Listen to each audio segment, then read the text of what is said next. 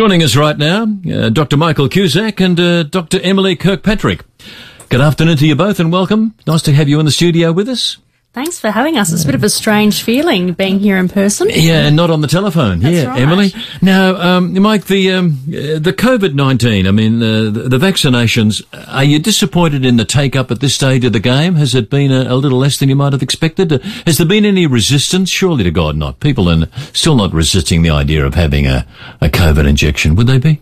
Well, that's right. And I guess when you think about the people that we are vaccinating at the moment, it's those people in the Medi-hotels, frontline healthcare workers in ED, ICU, and in the airport. So amongst that group, we're seeing a really high rate of take-up. People are really keen to get vaccinated, and we certainly hope that that translates through into the wider community once we get into phase 1B, which is about to go live in the next week or two. Of course, having the vaccinations reduces the community risk of the COVID-19 outbreak and will help to reduce the symptoms and the side effects of COVID-19. Emily, do you, what somebody has said to me, and I don't have an answer to it. It would be somebody like yourself or Mike that could tell us what exactly is in a COVID-19 vaccine. Is it technical? Is it too technical to talk about?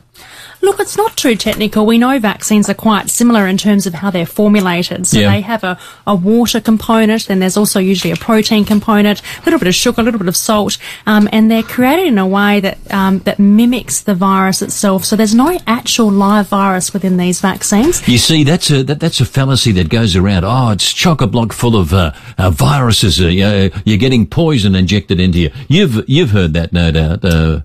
Kind of on side. Yes, and certainly as my background being a GP as well, I'd often hear it from patients with other vaccines as well. And we've had people say to us last week with our wastewater testing here in SA, could it be the vaccine? You know, but in fact, it's no. So there's no live virus at all contained within the COVID-19 vaccine. It's very safe and very similar to our other vaccines that we have here in South Australia. Because, Mike, you'd have heard the story over the years. People say, oh, when you get an injection for measles, you actually, they put measles into your arm to fight the measles, and you think, that can't be right. Well, look, there's some vaccines out there which do have some live virus in, and that's been very specially treated in a way that stops the virus causing serious illness. So it kind of allows the immune system to recognise the virus, respond and build up immunity, but doesn't make the person ill. As Emily said, in the case of these two viruses and these two vaccines, there's no live virus. There's no chance of getting an infection from these vaccines. And I think it's really important to stress just how safe and effective both of these vaccines are. So to come back to your really first point, we really are keen that everybody who's offered the vaccine, please do take it up. Right, our guests, Dr. Cusack and Dr. Kirkpatrick, are more than happy to take your questions. If you've got questions, and there's certainly some questions out there, by all means give us a ring on 8223 0000.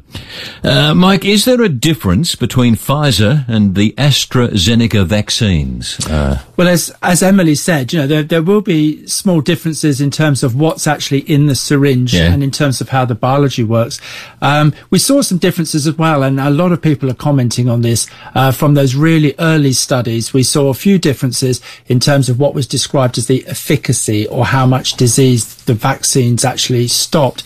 But now we're really into the place of seeing real world data. So we've got millions and millions, tens of millions of people have had these vaccines now, and we can get a really good idea as to how effective they work in the real world. And we're seeing that both of them, the Pfizer and AstraZeneca, are very effective at preventing people getting sick. Alrighty, Tom's on a mobile phone from somewhere or another with a question for our guests. Tom, good afternoon.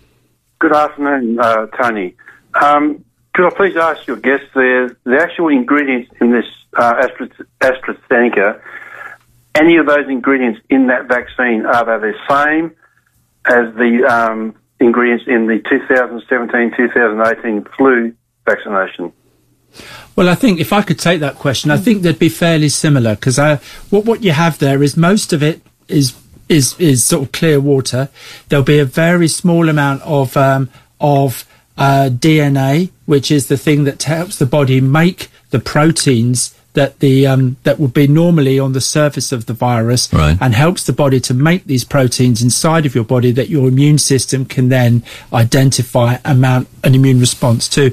And within it, there's a little bit of a kind of preservative agent as well, which is very standard between vaccines. So AstraZeneca really builds on long existing vaccine technologies. So that's why, in a way, of all of the vaccines we have out there, the new vaccines, AstraZeneca, I would suggest, is likely to be among the safest, because it really is a vaccine that's very similar to flu and very similar to a lot of other vaccines that your listeners will have been having since childhood. Right. Tom, that answers the question for you? The reason why I asked is because I had a shocking reaction to my flu shot in 2017-18, and I was told by my GP not to have another one. So if the same ingredients are used, or similar ingredients, at least one of them, because I don't know which ingredient caused the issue, is used in the COVID one, then it puts me in a difficult situation. Yeah, and I think, you've raised a really important point there, that if your GP has advised you about a serious allergy, that does need to be looked at further.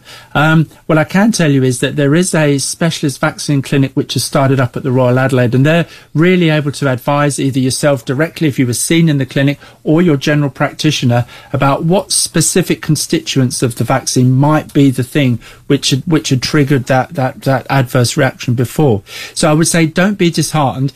It's pretty likely that you can have this vaccine, but you do probably need to have a few extra checks made in advance of that and make sure that you can get through safely. Well, it went on for nearly a year, the reaction. I don't want to go through it again. I spent a fortune having treatment to try to get rid of... it affected my muscles, where I was having extreme muscle cramping. I couldn't sit in the car for more than 5 minutes without extreme pain, and it's only just in the last couple of months gradually reduced. So I'm not. I'm really sitting on the fence here, and I'm one of the vulnerable people. I've got severe heart disease, blah blah blah. So I'm one of these people that if I had caught this particular flu or this virus, I'd be in a bad way. So I do want to actually have it, but it's a bit of a catch-22 for me. All right, Tom, good luck with all of that. I hope it works out for you. From Tom at Holden Hill to Carol at Newport has given us a ring. Hello, Carol. Oh, hello. Thank you for taking my call. I appreciate asking the question because I'm not getting many answers. I'm immunocompromised, which means I fit into 1B. I know my GP's practice is not taking any bookings for vaccinations because their clinic isn't doing it. So Monday's going to roll on and nobody's going to know how to make an appointment. Yes, so Carol, that's a good point to raise. There are GPs who are not going to be vaccinating with the COVID-19 vaccine, but there are a large number of GPs here in the state who will be taking that on board, and that information will come out this week as the booking system goes live from the Commonwealth Government. So it is important to keep an eye on that and listen out to news and media because certainly those bookings will be opening soon. And it doesn't matter which GP you go and see, you can go to a different GP and receive the vaccine for free. All right, Carol. Okay, thank you for that information. I just hope that GPs aren't overwhelmed with not everyone doing them. So that's probably my only concern, is they won't want to see me. All right, Carol, thank you for the call. It's 1:40, 20 minutes to 2. We're talking with Dr. Emily Kirkpatrick and Dr. Mike Cusack about the COVID vaccine rollout at Greenwith. Justin's given us a ring at Greenwith. Hello, Justin. Yeah, hi, Pilco. Just a quick question. Does anybody know? I can't find anywhere where it's saying how much mercury is in the vaccine. Does anybody know that? Or I can take that. I can give you quite a short answer on that, in that there's absolutely no mercury in any of the vaccines which are out there, either in Australia or overseas. Justin, where did you hear that story of mercury in the vaccines? I've read it in a number of articles. Apparently, they use it it like preserves the vaccine for storage, and every time they put out a vaccine, there seems to be a little bit more in the vaccines. But yeah, I can't pick up anything about the AstraZeneca having any. No, definitely doesn't. I can tell you that the heads of both doctors, Dr. Mike and Dr. Emily, are shaking, very definitely a fat no is the answer to that one. Justin, thanks for the call. At Bellevue Heights, Kayleen is on the line for the doctors. Kayleen, good afternoon. Good afternoon to both of you. Look, I've been down to the repack because I was in the rehabilitation centre until they shut it, but I know it's up and running. Why don't they do